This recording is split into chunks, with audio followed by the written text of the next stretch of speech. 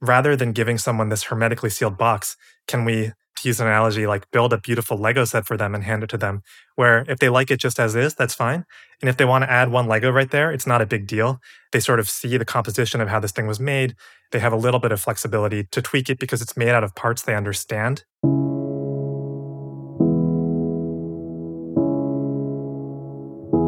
Hello and welcome to MetaMuse.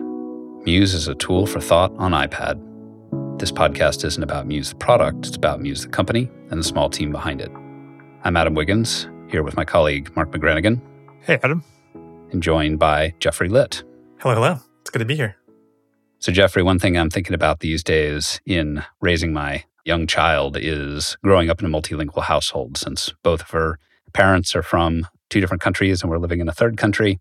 I know you grew up in a multilingual household as an adult. Mm-hmm. What are your reflections on that experience? Yeah, so my mom's Japanese and I grew up sort of half my childhood in the US, half in Japan. And when I was a kid, my mom sort of forced me and my brother to learn Japanese when we were in the US. And I was just thinking about how I'm so grateful now that she sort of overrode our preferences as children and that now I have some proficiency in the language. And so raising kids is complicated. There is going to be, I can see this already at this young age, and I think it gets only more so as children get more agency naturally with age, which is parents do know better. They're just older and wiser and know how the world works. And at the same time, a kid needs to find their own way, and authoritarian upbringing doesn't sound particularly like a good way to blossom as a person. So finding that balance between what's prescribed by parents, you'll thank me when you're older, in this case, literally so, versus let a kid find their own path. I think that's an ongoing philosophical, moral dilemma. Yeah, especially for something as difficult as learning a language. I do think with whether it's sports or music or these skills that take a lot of time to master, I've also been grateful that my parents helped me learn to love Japanese and build in some of that motivation, whether that's from visits to Japan to hang out there as a kid. I tend to believe that the goal of education at a young age isn't primarily to transfer the skill, it's to, as they say, light that fire that eventually keeps the learning going. And to this day, I'm practicing my Japanese, trying to keep it up. And so I think that's an important balance to strike too. What's that saying? If you want to set sail on a boat you're building, you don't teach someone to build a boat, you teach them to yearn for the ocean. Yeah, exactly. I think there's a lot of that at play. So Jeffrey, I've been wanting to get you on the podcast for a while here. We got the chance to work together on the Cambria project at Ink and Switch last year, but I'd love to hear just a little bit about your background and how you came to be doing this work in the tools for thought and independent research space. Yeah, so I'm currently doing a PhD at MIT in computer science. I'm in a lab called the Software Design Group, led by my advisor, Daniel Jackson. And at the highest level, the questions I'm trying to explore are, how do we empower more people to kind of take full advantage of the medium of computing? I think it's very ironic that we've invented this infinitely flexible thing called software, and most of the way that we use it ends up being a small group of people make some stuff and throw it over a wall and everyone else uses it. And I'm just interested in new approaches to building software that change that dynamic. But before coming into this academic side of things, a lot of my thinking on this area actually came from working in startups and shipping real software to people. If you had asked me 5 years ago, are you going to be doing a PhD, I would have laughed at you and said, no, I'm not that kind of academically minded person. But over my time in startups, I got really interested in these topics. And I decided that rather than go try to start a company or something, the academic environment offers a certain amount of freedom from the need to ship real software immediately, the need to make money immediately, that I thought would be really valuable for kind of thinking more deeply about what the problem actually is here and maybe bigger picture ways to reorient the way that we build software. Yeah, that makes sense. You have both industry background, as they might say, ship stuff fast, solve real customer problems, and kind of academic mindset, longer time horizons, more of a search for basic truths, trying to think bigger and more expansively and more philosophically. And that's actually, I think, a place that Ink and Switch kind of excels, or part of its reason for existence is to kind of be in that middle space between those two worlds, which I think is not well occupied. And certainly for creative tools generally, I feel like that, at least right now, is the space where we need the most minds and the most effort. Yeah, that's part of why I have really enjoyed following Ink and Switch's work over the years and have gotten to collaborate a bit with the lab. And I think it fills this really important middle place between those two worlds. Too often, I think startups are kind of not reflecting on the larger possibilities of what they could be doing if they had more than 3 months ahead to think about. And on the other side, you have academics who I think sometimes it's not really clear to me how idea transfer really happens from academic human computer interaction research to the real world sometimes. I don't think it's a smooth process where, startups are devouring papers that are being written and trying to implement them in the real world. I think it's a much messier process. If you look at even someone like Doug Engelbart, who I think is a hero for a lot of people in this community, it was really hard for him to get his ideas out into the world. Ultimately succeeded, but through a pretty circuitous path. So I think it's really valuable to have institutions that are thinking about both of those worlds simultaneously with the ultimate goal of actually deploying in some form their ideas as opposed to just handling the ideas half of things. Yeah, well, that's why I think I really enjoy following your work so much, is that you do fit in that middle space and hopefully can be a role model for the rest of us on that. Yeah, I'm trying to. It's tricky. There are a lot of tensions to navigate, as I'm sure that you guys have experienced. And also thank you for being one of the very early users of Muse during the beta, as well as a customer. I hope you'll consider renewing your subscription when that comes up again. You've both tweeted lots of screenshots about how you use it, which is, I think, really great for other people seeing how you use things. And every publication even wrote an article kind of detailing your work. And you talked about a lot of different tools in your flow, included some screenshots of Muse there. So very much appreciate your business, but probably even more than that, the kind of very public moral support makes a big difference, especially in the early days of a product when, you don't have so many believers just yet. Yeah, thanks for building such a great tool. I mean, I bought the big iPad Pro originally when I was starting to dip my toes into the academic waters and being confronted with a lot of 8.5 by 11 PDFs and decided I wanted a nicer way to read them. But something felt like it was missing there in terms of synthesizing across them. And when Muse appeared, I was like, this is it. This is maybe the early versions weren't the perfect product yet, but I could tell the vision was exactly what I needed. And so it's been a blast using it. So our topic today is bring your own client, which is something you've written about. And of course, I'll link that article in our show notes here, but maybe you can tee up for the listeners a little bit what that's all about. Yeah, absolutely. So bring your own client means having the flexibility to pick what application you want to use when you're working with some data and for there to be some independence, especially I think between people who are collaborating on the same project to pick the software that they want to bring to the table. So I think like to give a concrete example, right? Back in the old days when we used to email each other files to work on a document, let's say, I could email you a Word doc and then you might open that Word doc in Apple Pages or OpenOffice, whatever your preferred word processor is. And then you would send that doc back to me. And I don't care what application you used on your end, as long as I get a file back, we can work together, right? And in fact, if we're emailing files, I also don't care what email client you're using. There's sort of this inherent point of flexibility built in where we get to make these individual choices about how we want to work. And broadly, the topic I've been thinking a lot about these days is how I think that we are starting to lose some of that flexibility with the way that computing is headed. So I'm very interested in this overall ethos of bringing our own clients and perhaps even building or customizing our own clients to gain a little more control over our experience with software.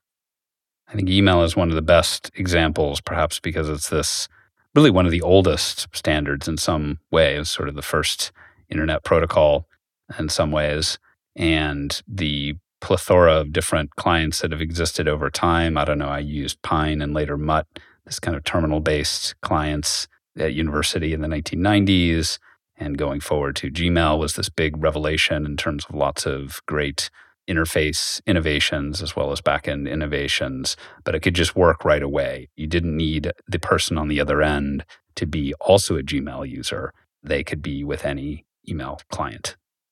Yeah, and I think email is one of those domains that really demonstrates how valuable it can be to have this flexibility. I think sometimes it can be tempting to say, does this really matter? What's the big deal? Can't we just all agree on the same software to use? But if you look at something like email, I know a lot of people, some of them not that technical, who have really strong opinions about what email client they want to use because they've just found one that works well for them. I've had many moments of my favorite email clients sort of going out of business or being acquired and hopping from one to the next and searching for that elusive best client.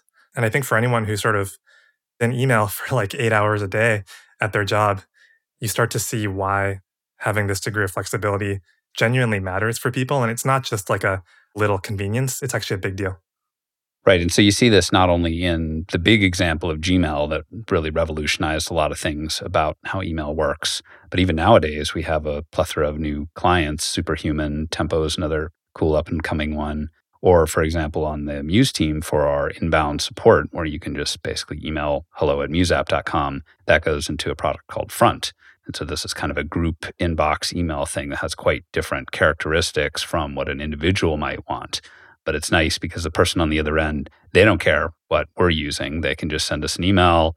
Maybe they include attachments. Maybe they include whatever. We reply back within that. So that gives each party in this back and forth can use what suits them, and what's going to suit a team that's going through a bunch of support requests is just dramatically different from what might suit an individual doing their own personal inbox.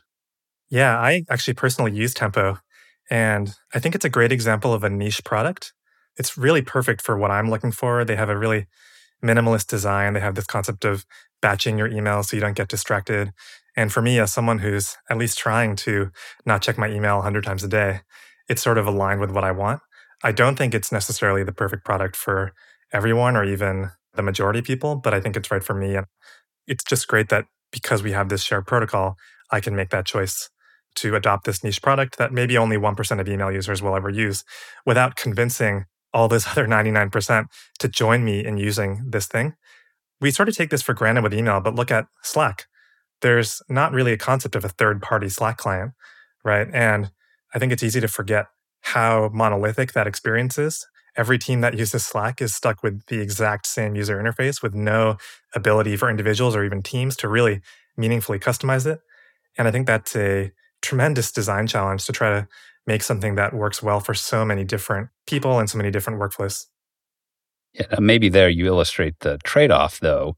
Slack, because it is an integrated product where they control every part of it, the client, the API, the data storage, all of it, they can work on a very integrated and sleek experience. Twitter went through something similar in their early days. They were moving in this direction of being a platform. There was this initial explosion of clients that tried interesting things like TweetDeck and Tweety and so on. And ultimately, they decided it was a product decision within their company. We don't want to be a platform. We don't want to be the next email. We want to provide a end-to-end curated experience where when we are going to add a new feature, whether it's images and video inline or something else, that we can fully control what that looks like for all the parties in the equation. And that's a trade-off that I think you always have to make. And email is a good example. You do get weird stuff that happens when you email between two clients and they don't quite agree about how to display the results. And also, it's very difficult to add new things. I say this speaking as someone who would really like to embed video into email newsletters, and you just can't do it. You got to use animated GIFs, which are low quality and slow to download and so on. But it's just not a standard that can quickly evolve. Yeah, I think this is indeed one of the core tensions in this idea. How do we balance moving fast with a single decision being made about an ecosystem versus having this more distributed approach? One idea that I find interesting, though, is kind of this idea of partial compatibility. Can we find sort of middle points between these extremes of a single rigid standard that hasn't evolved since the 80s versus a company that just decides whatever it wants and imposes it on everyone? I think we can potentially at least try to have app ecosystems where you might have two applications that share 80% of their functionality. And there might be parts around the edges that don't work perfectly together, but that might be something you can manage as a team, especially if you're working with people and you know what tools they're using. I'm really interested in finding tools and sort of platform approaches to mediate this kind of fuzzier partial interoperability. Yeah, I think there's a really interesting spectrum here, or maybe even a whole world of different possibilities. I'm reminded, for example, of this idea of aftermarket support that you see in consumer durable goods, like cameras, for example. And there, through fiat or evolution, you have some standards, some connection points where people can plug in, often literally. And you might have the core be proprietary, but there's all these extensions and accessories that you can put on it. And because of that, you get an enormous ecosystem of tools and so on that you can build around the core. Like a good example of this would be tractor attachments, where there's the 3-point hitch, and you can basically put whatever you want on a tractor, a plow, a snowblower, whatever. And that's really interesting because you enable profitable commercial entities, and there's only a few of them, to build the extremely complex integrated tractor. And then you have this whole world of mom and pop metal fabrication shops building random implements for $200. It's a really interesting balance. And I don't see that very often in software. Yeah, I think it's also interesting in software to look at domains where you often have a lot of tools that look pretty similar to each other if you squint. Take to-do list software or like team issue tracker software, for example. Every time I see a landing page for a new project management tool, there's a lot of concepts there that look pretty familiar.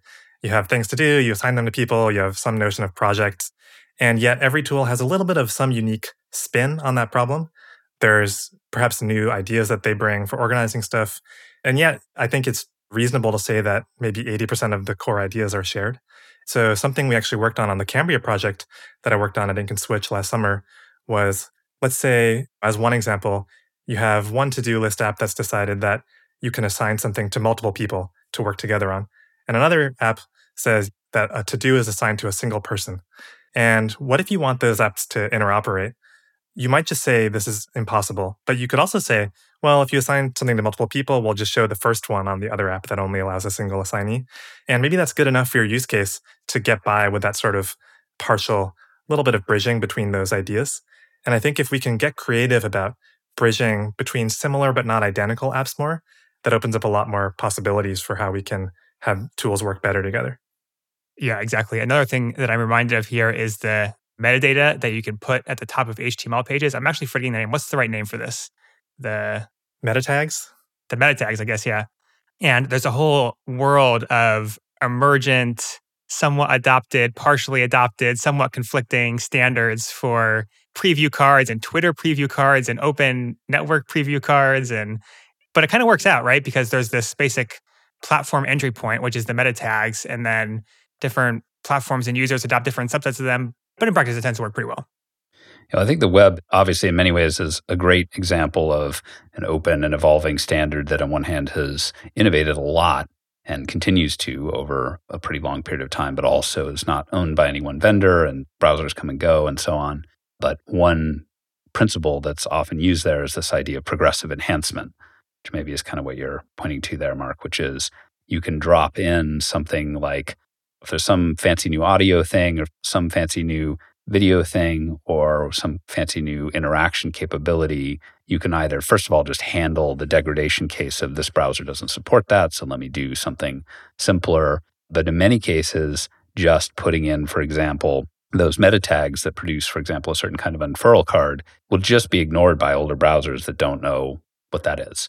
They just kind of skip over that. And if you're in that situation or you just don't see that information, and probably something similar happens with, you use an older browser to load a page that has, some fancy new video thing, you just see an empty box or whatever. That's not great, but it still works for you. You can still get most of the content.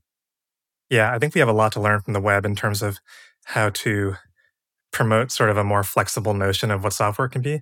One really cool thing about the web, right, is that people don't have to build plugin APIs into their UIs for you to mess with them.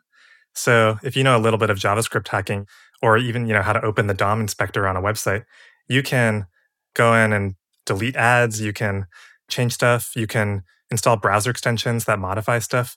And none of that is using some official API, right? It's just that the nature of the platform is that when you build a website, sort of by default, there's a lot of hooks built in for people to reverse engineer how it was made and to pretty intrusively modify any part of it. And I think that's a really interesting goal to aspire to in more software, as opposed to a more traditional plugin API. Like in a lot of platforms, if there's no API for it, you're stuck. You can't customize that aspect of the software. Of course, there are trade-offs. The reverse engineering approach is harder. It tends to be less secure, and it's a lot harder to maintain over time because things change out from under you. But on the other hand, I think there's a certain beauty to being able to make changes that not only did the original authors of the software not anticipate and explicitly authorize you to make, but even sometimes ones that they actively don't want you to make, right? So ad blockers being the prime example of that. And so I'm very excited about the potential for browser extensions as a mechanism for a more customizable kind of software, especially as the web just seems to keep growing and growing as where all software is going to end up living. Yeah. One of my favorite party tricks is opening the DevTools console in someone's browser and doing something like just changing a background color or some text on any website you want, Facebook, CNN.com, whitehouse.gov. Yes. And, it can blow people's minds. Wow, you're an Uber hacker. But I actually also use that as an entry point for getting people interested in programming, letting them see without needing to install any new tools in their computer, kind of how the web works a little bit under the hood and that they could do this too.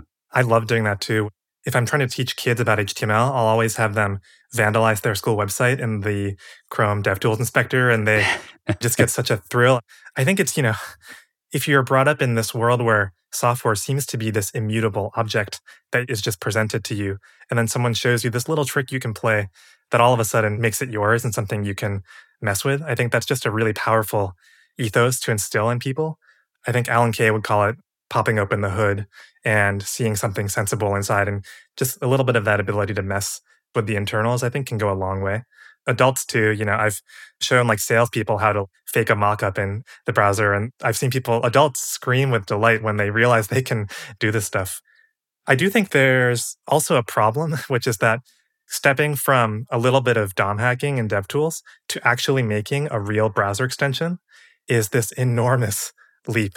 Like, if you think about it, to publish a browser extension or even to save one for yourself, you go from messing around in DevTools to, okay, I'm going to learn all these weird APIs and I'm going to open up a code editor now and I have to learn some JavaScript. And there's just this huge chasm. And one of the things I'm interested in is finding ways to, I guess, bridge that gap or just make it a smoother slope from that first hint of malleability to taking further steps down that path.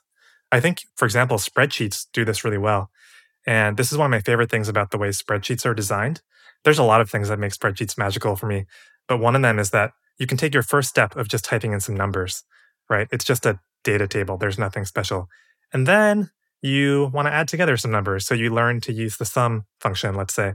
And then you just keep taking these little steps. There's not that much learning involved with any one of them. There's not that many concepts involved. And fast forward 2 years and you're like running a whole business on like a bunch of VLOOKUPs, right? And I've met so many people who don't consider themselves that technically literate, who are in fact incredibly capable in this medium. And I think a lot of it has to do with the fact that you can sort of accidentally end up becoming an expert because no one of those steps was too big, even though it is the case that in fact, if you add up all the little steps, you did learn a lot. There was work invested, but it's a much smoother path to mastery. Yeah, end user programming is something I think we're all passionate about here, and we've written about it in CodeSwitch and elsewhere. But this particular element of a gradual step by step rather than having this big jump from user of software to producer of software, I think is a really key part of it. We haven't cracked the code on that yet as an industry, let's say.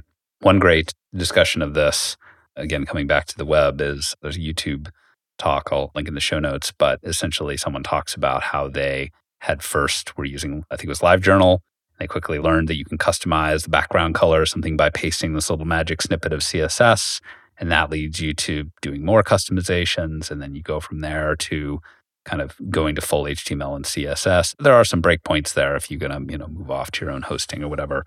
There's a similar kind of path also with HTML that are just files that you FTP to a shared server or shared host of some kind. And then you're just writing HTML, but you can actually break out into PHP with these little codes. So all of these technologies, perhaps not even purposefully, I'm not even sure they were specifically designed to have that gradual ramp, but they do. Spreadsheets, HTML, PHP all have that kind of ramp. And that ramp is how you can avoid hitting some wall where you have to have some deep intrinsic motivation. I want to learn to be a software engineer or manipulate computers in this way. And instead, you're just on the way to solving your problem.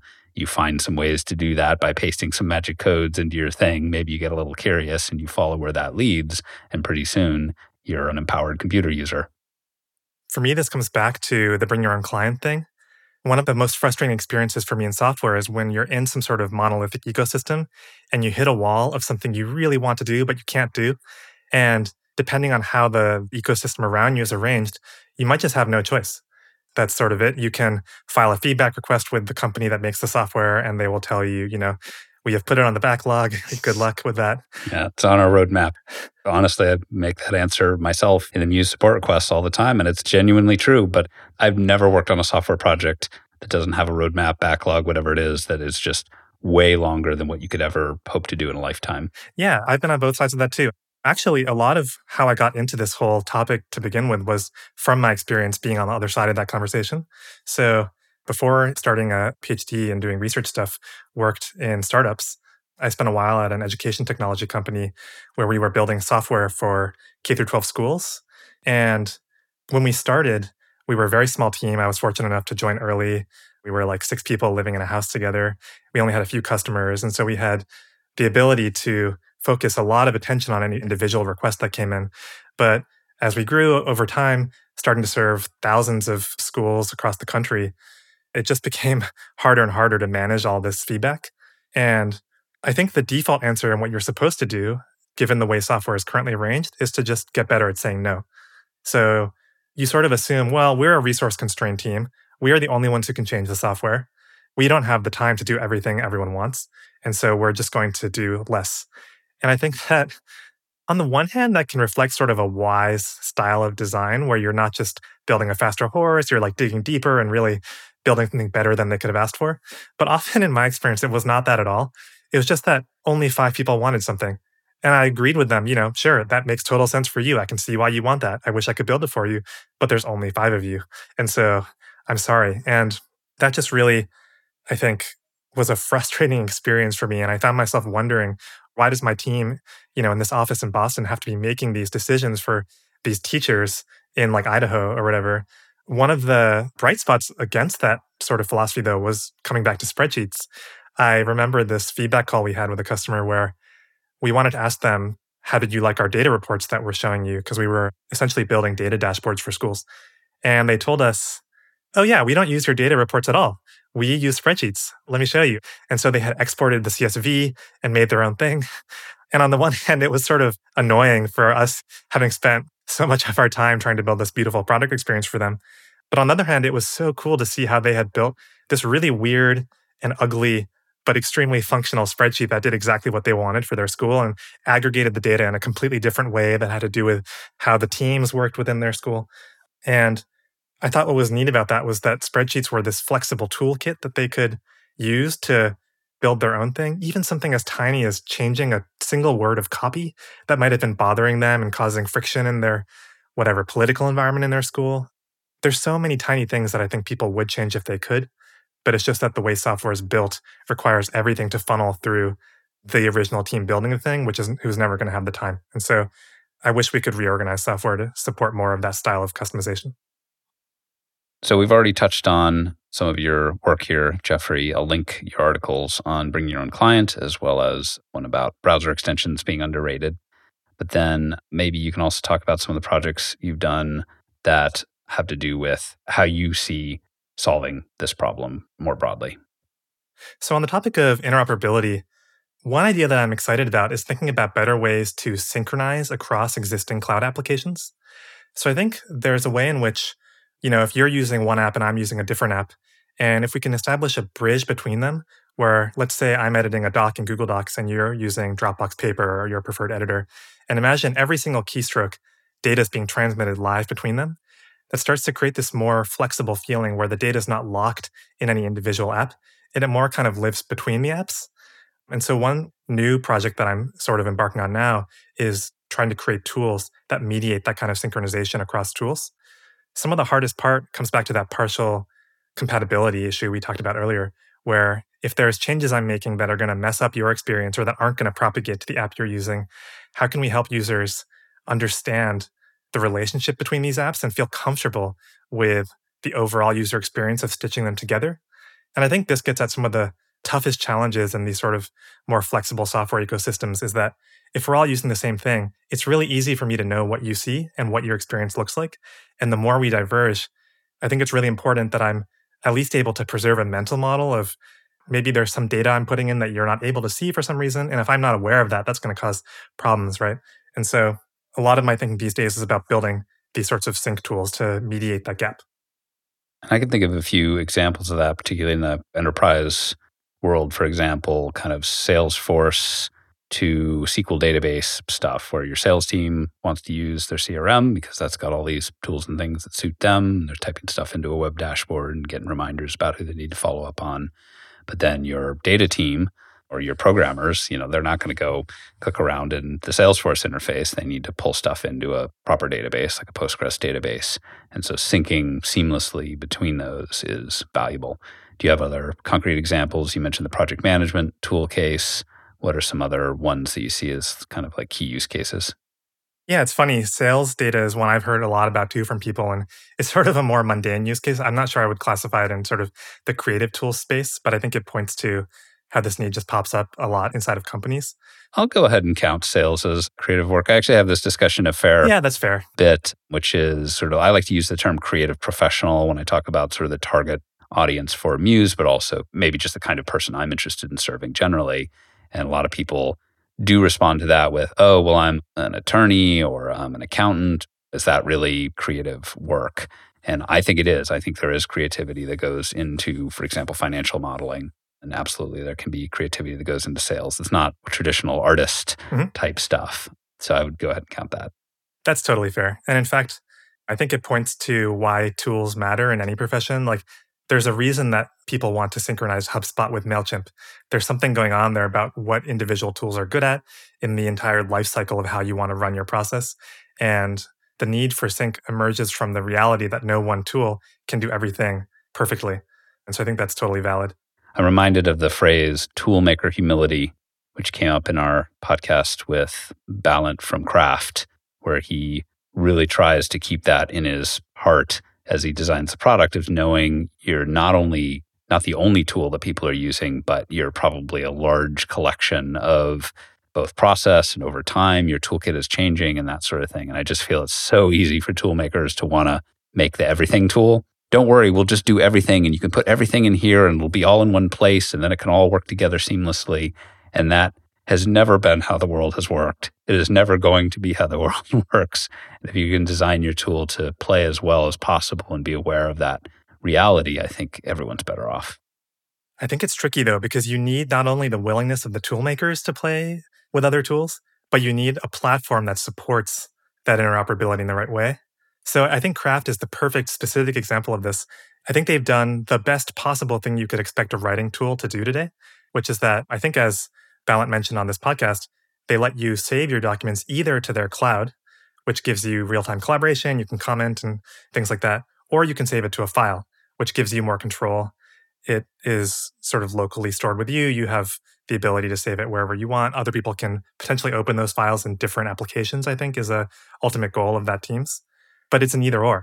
So if you want to collaborate in real time and have that flexibility to open those files in other applications, there's no technological solution to that today that exists. There's no platform that team can build on to support that. And to me, that's the key missing piece. There's this ecosystem missing there.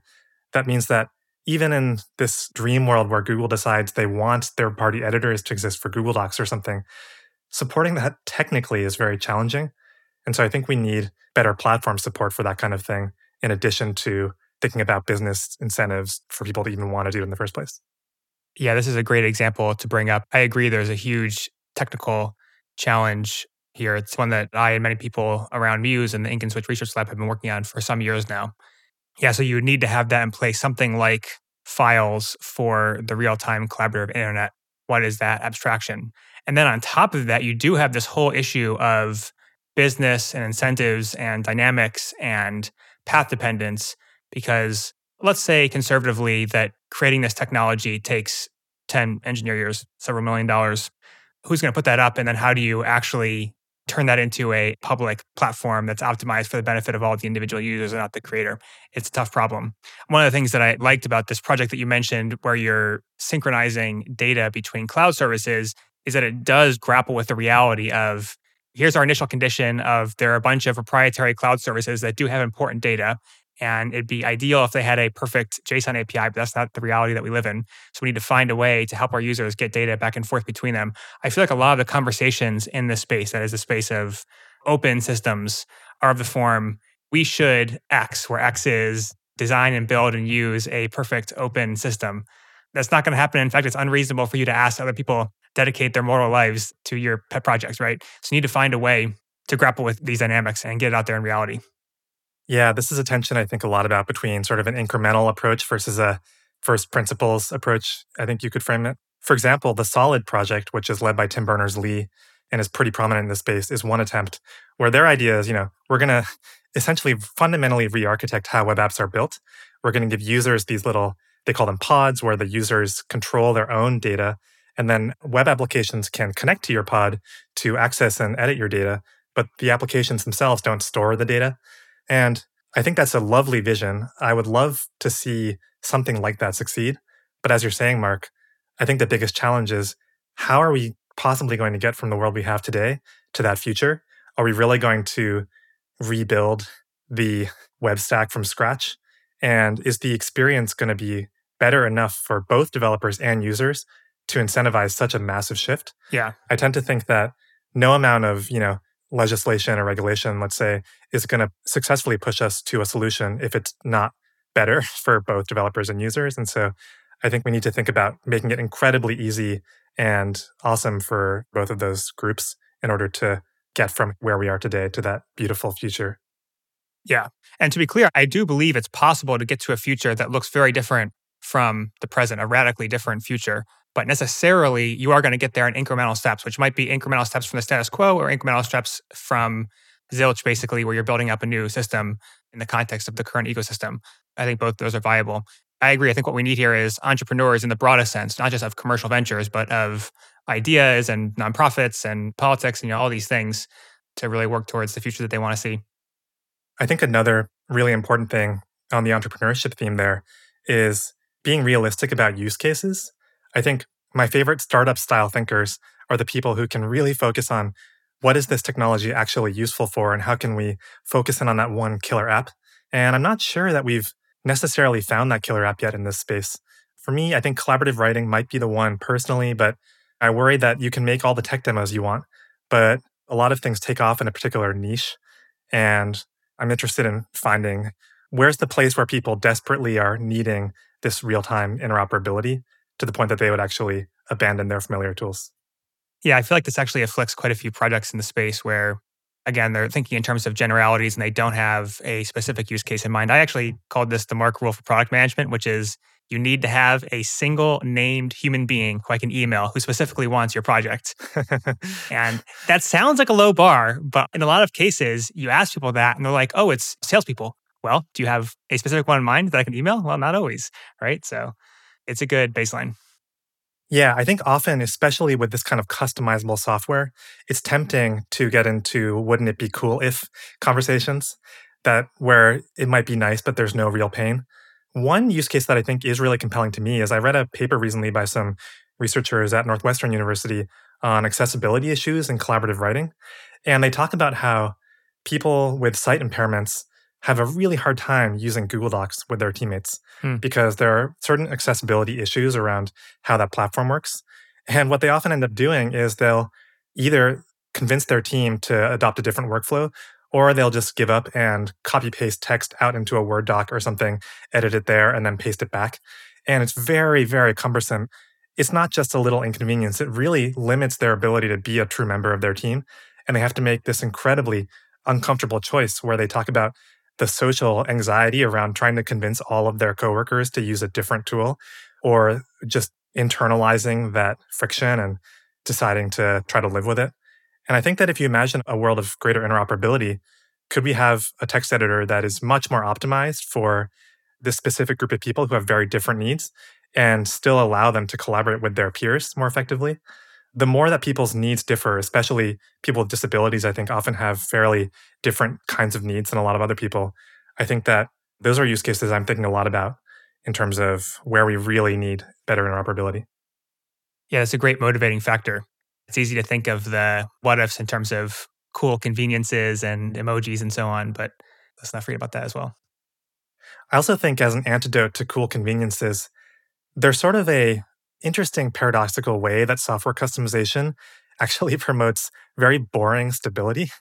So I think one of the special things about, let's say, programmers and their text editors, which is a place where we have some of this file-based interoperability, is that if you talk to programmers, often they've invested like a decade plus in using a particular editor, right?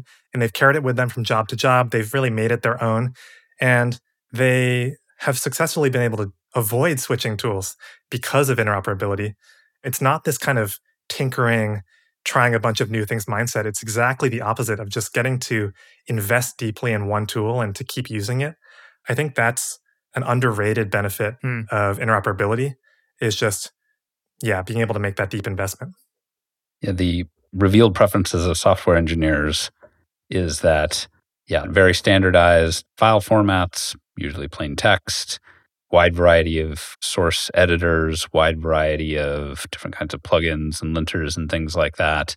I guess you do have to agree on your version control system. That needs to be at least somewhat standardized on your team. Terminal, even things like database clients, SQL is pretty standardized. So software engineers seem to prefer software that changes less and has more interoperability. And it does have the problem of, as we mentioned previously with email or Twitter as a platform versus a product, it is hard. Someone says, programming editors or source code would be really great if you could drop in an image. I could put in a little diagram of my architecture or something like that in a comment. That would make perfect sense. I think that would be a big improvement, but that would be very hard to do because the plain text format we've all been using a very long time and all the tools are built around that. But essentially, software engineers prefer that versus something sort of newer and shinier and with more features. Yeah, in fact, it's the ecosystem that is extraordinarily susceptible to customization and extension because all the participants are able and in fact inclined to do that. So kind of competitively, it's very hard to win without leveraging that. I think a good example of that is the editor wars, which to my mind are now kind of coming to a close, and VS Code is one.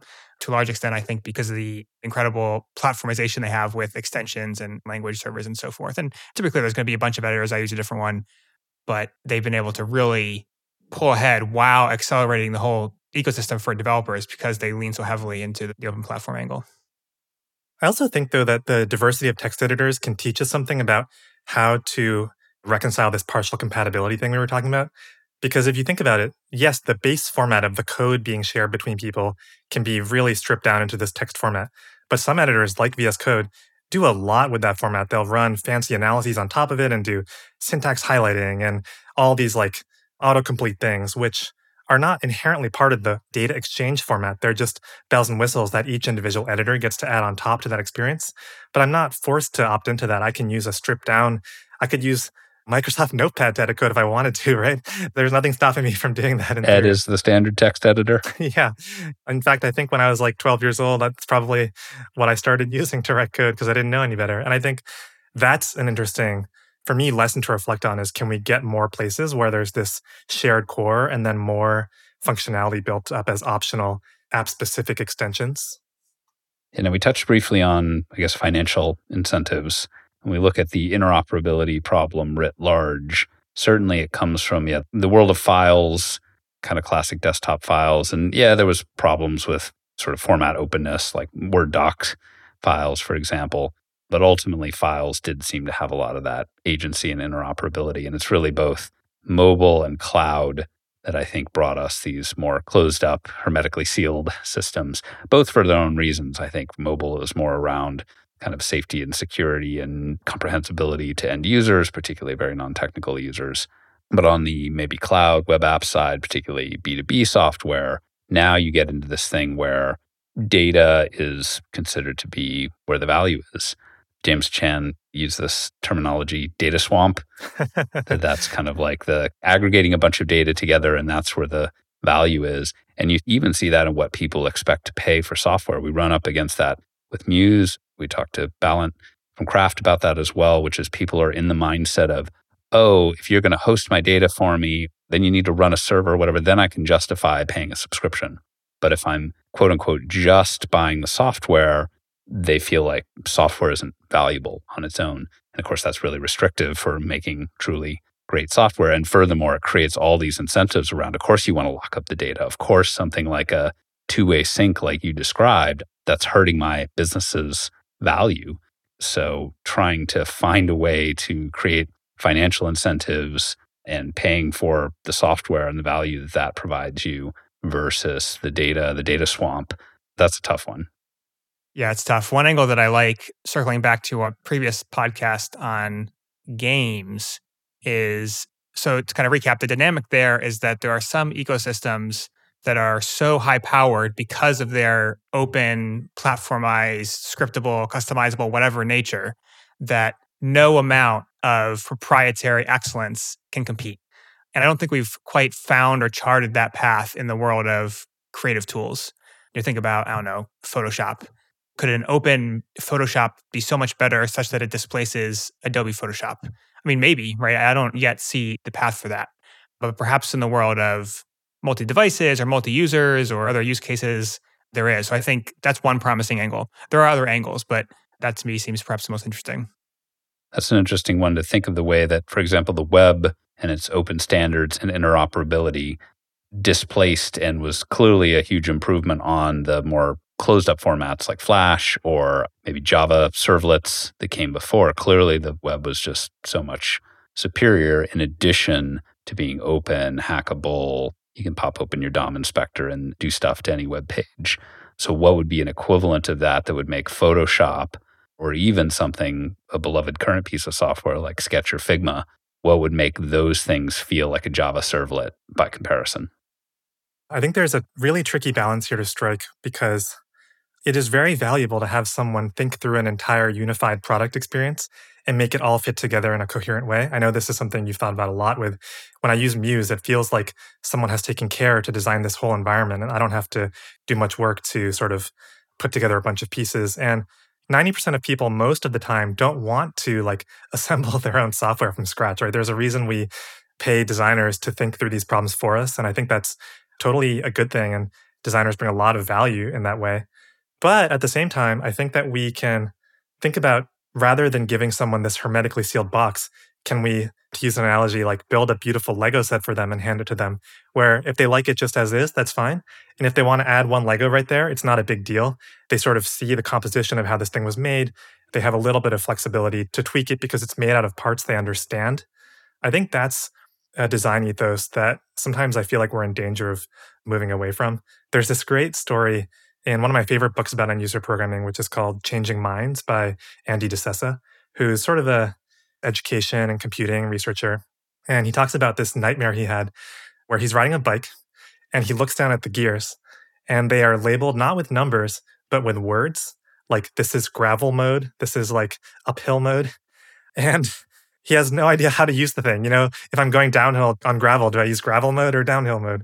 And he talks about how because we're used to riding bikes with numbered gears, this sounds sort of ridiculous, but you can imagine the product manager that had that conversation where they said, these numbers make no sense to people. People don't want to see 1, 2, 3, 4. They want to understand the function. We need to give them an easier way to understand what this tool is for. But what you're robbing them of is a structural sense of what's going on underneath to provide that functionality, so that the moment you go off the expected use cases for the thing, you have nothing to lean on. You have no coherent understanding of the system. And so everything just falls apart. And what he contends is that people can actually learn sometimes more than I think we give them credit for. It's not actually that hard to learn a bike. Everyone learns how to ride a bike, even though it takes some practice and you have to feel out the gears to understand how they work. Once you've put in that little bit of effort, you have this sort of generalizable understanding of the system that can go a long way and is much more generically applicable. And so I think it'd be nice to see a little bit more of that style reflected in how we build software for people. Well said. Yeah, I think the design ethos often is kind of polarized towards the edges, which are either making pure consumer stuff. It just has to be as simple as possible, no choices, no customization, just can't have no chance of going off the rails and getting confused. Or we have the full on, I'm going to build my own PC from parts and put together my own Linux distribution and assemble my Raspberry Pi and Yeah. put together all my special VS Code plugins. And there's kind of nothing in between sometimes. This reminds me of an important point about these platforms and ecosystems. If you look at the successful spaces, whether it's software or protocols or hardware, it generally is not you have some platform and then a bunch of individual users completely customizing their setup. What tends to happen is you have the platform, you have a small number of secondary market providers, if you will, who provide modules, extensions, implements, what have you. And a much bigger group that tries, by the way, but a lot of that stuff just kind of gets filtered out, doesn't bubble up to the top. But if you create an opportunity for people to have a business or some other sense of fulfillment from providing these things to the community, you only need a few of them to really enhance the ecosystem. And yes, you're going to have some users who want to build their whole attractor from scratch or who want to go in and fiddle with the HTML and CSS, that's fine. But often the real meat and potatoes of these ecosystems is the secondary market of service module extension providers. And the somewhat sad consequence of that, as someone who's really into end user programming, is that often it's not the end user programming experience that matters the most. If you look at how hard it often is to build a module or extension or an add-on, often it's frankly a huge pain. But people who are doing that as a small business, as a major hobby, they're willing to get over that, and then they can provide the service for all the other users in the ecosystem. So what often ends up being important is distribution, obviously platform access, and some ability to monetize or get the equivalent personal fulfillment. I'm not sure I totally agree that it's sad for end user programming. I think you're totally right that there's this collaborative dynamic. But for me, that's sort of just one part of the picture to keep in mind when we're designing tools for this. So like, for example, and I think there's a similar dynamic in spreadsheet usage where there's been some great studies by Bonnie Nardi, who's kind of like a hero in the end user programming community, of how spreadsheets are used in offices. And what it turns out being is that there's like someone in the office who's like the spreadsheet person, right? And when you have a really complicated formula to write, you go to them and they help you and they figure it out, and then you go back to your desk and keep working on it. But the key thing there is that there's a large part of that ecosystem that is available to you even as a novice. And you don't have to like, again, ask someone to ship you a hermetically sealed thing. Maybe you can sort of read the formula they wrote and start to learn a bit. And so I think having fuzzier boundaries of expertise and enabling more collaboration is a thing to strive for. One project I've worked on that sort of embodies this goal a bit is this project called Wildcard, which is a toolkit for people to build their own browser extensions without programming. And the rough idea there is, like you were saying, Mark, it's pretty hard to build a browser extension. Some browser extensions are extremely complicated. And when I install them, I have no idea how they work inside. If I want to tweak the extension or maybe compose two extensions in a new way, that's typically really hard to do. And the thesis of the Wildcard project is that, yes, some extensions need to be really complicated, like you said, but also there are some extensions that I think don't need to be that complicated. I remember using for a while an extension that added a checkbox next to every transaction on a bank statement, so you could just remember whether you'd already written it down somewhere else. And this had like thousands of installs on the Chrome extension store. Yeah. That's not a sophisticated thing. But again, it's really hard to even build something that simple as a non-programmer. So the goal of Wildcard is, can we take that subset of extensions, which is not that complicated, and make it accessible to normal people to build? And actually, as you can tell, I'm sort of a spreadsheets fan. And so the paradigm we went with was, what if you could edit a website in a spreadsheet is the vision. You open up a little pane, you see some data in a table that sort of represents what's in the page. Like on a news site, it might be a list of articles with their names and authors and whatever. And then as you mess with the spreadsheet, whether that's sorting and filtering or adding new columns with little formulas in them, all of that flows back into the page and modifies it. And the goal there is that if you've used a spreadsheet, you can maybe learn your way around this environment. You don't need to like open a code editor. You're just right there in the website, and you can build and share these customizations with other people. Now, again, it might be the case that 90% of users of this thing eventually will just install pre-made things that others made. But if they're not written in JavaScript, if they're in this sort of more user-friendly paradigm, maybe more people will end up popping the hood there and making little tweaks of their own. So I think it's this delicate balance there.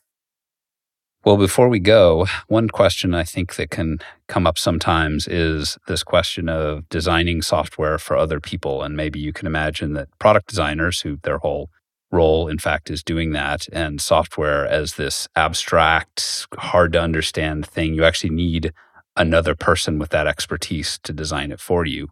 But you could actually swing back the other way as well and say, how can anyone else know your needs? And in fact, this is why some of the startup advice is solve your own problem, build something for yourself because you know it in an intimate way that no one else can. Where do you stand on this? How can others design software? Yeah, this may be a slightly extreme way to put it, but I think I'm pretty pessimistic that it's possible to design truly great software for someone besides yourself, especially if the person you're designing for is operating in a complex environment. Like, for example, I had experience designing for teachers, and I've never been a teacher in a classroom before. And I felt like no matter how many user interviews I did, there was nothing that could possibly replace a decade of teaching experience and sort of the depth of understanding there. And I'm sure, I could have done better user interviews or whatever, but that's sort of, I think, an initial hypothesis. Then the question is, what do we take from that? Well, in some ways, that sounds really disappointing because you might say what that means is that you're going to end up with a bunch of 22-year-olds in San Francisco building food delivery apps because those are the people making the software, right? But I think there's kind of a fun way to flip it, which is to say, well, maybe that just means we need more people to be able to build software. And you might say, well, I don't know if, let's say, teachers can build software or if they're interested in that. But I think that if we had more democratized tools, you can imagine that whatever it is, 10% of teachers who have an interest in this stuff, who have some sensibilities around design, if we had more tools to help them build their own tools and maybe build tools for other teachers, I think you could imagine a world where we have much more sort of insightful software that draws on the experience of being the user in a larger variety of domains that's not just programmers scratching their own itch. That almost brings a moral argument to end user programming, that it's not just this is something that we as technology people think would be cool or fun or exciting, but in fact is something needed to bring this really important medium, this 21st century medium of software to the wider world. And that's all the different professions that could need it, young people, old people, people in different places and different cultures. The only way that everyone will really get the software and the computer experiences they deserve is to make programming more accessible, not to every single person in the world, but to enough that we can represent all of those different people in the software world. Yeah, and I think an important thing there is keeping an open mind about how our culture could change. People throw around the idea of computational literacy a fair amount in the Tools for Thought community. And I think one of the lessons to learn from literacy is that it took a while to get to the point where everyone could read and write. And maybe before mass literacy, it would have sounded reasonable to say, why does this farmer even need that? They don't care about reading and writing. It's not important to them. But we ended up creating a new society where that was part of how people operated. And I think that you can make a similar argument for building software where, just because people genuinely don't think they need to do this today or don't care about it or don't want to, that's not a reflection of the way society will always be. I think we can, in an optimistic sense, imagine sort of a feedback loop where if we change our tools, eventually society will catch up. I think that's the perfect note to wrap it up. Thanks everyone for listening. If you have feedback, write us on Twitter @MuseAppHQ or via email hello@museapp.com. You can help us out by leaving a review on Apple Podcasts. And Jeffrey, thanks so much for carrying the torch and inspiring us all on end user programming and data interoperability. Thanks so much. This was a lot of fun.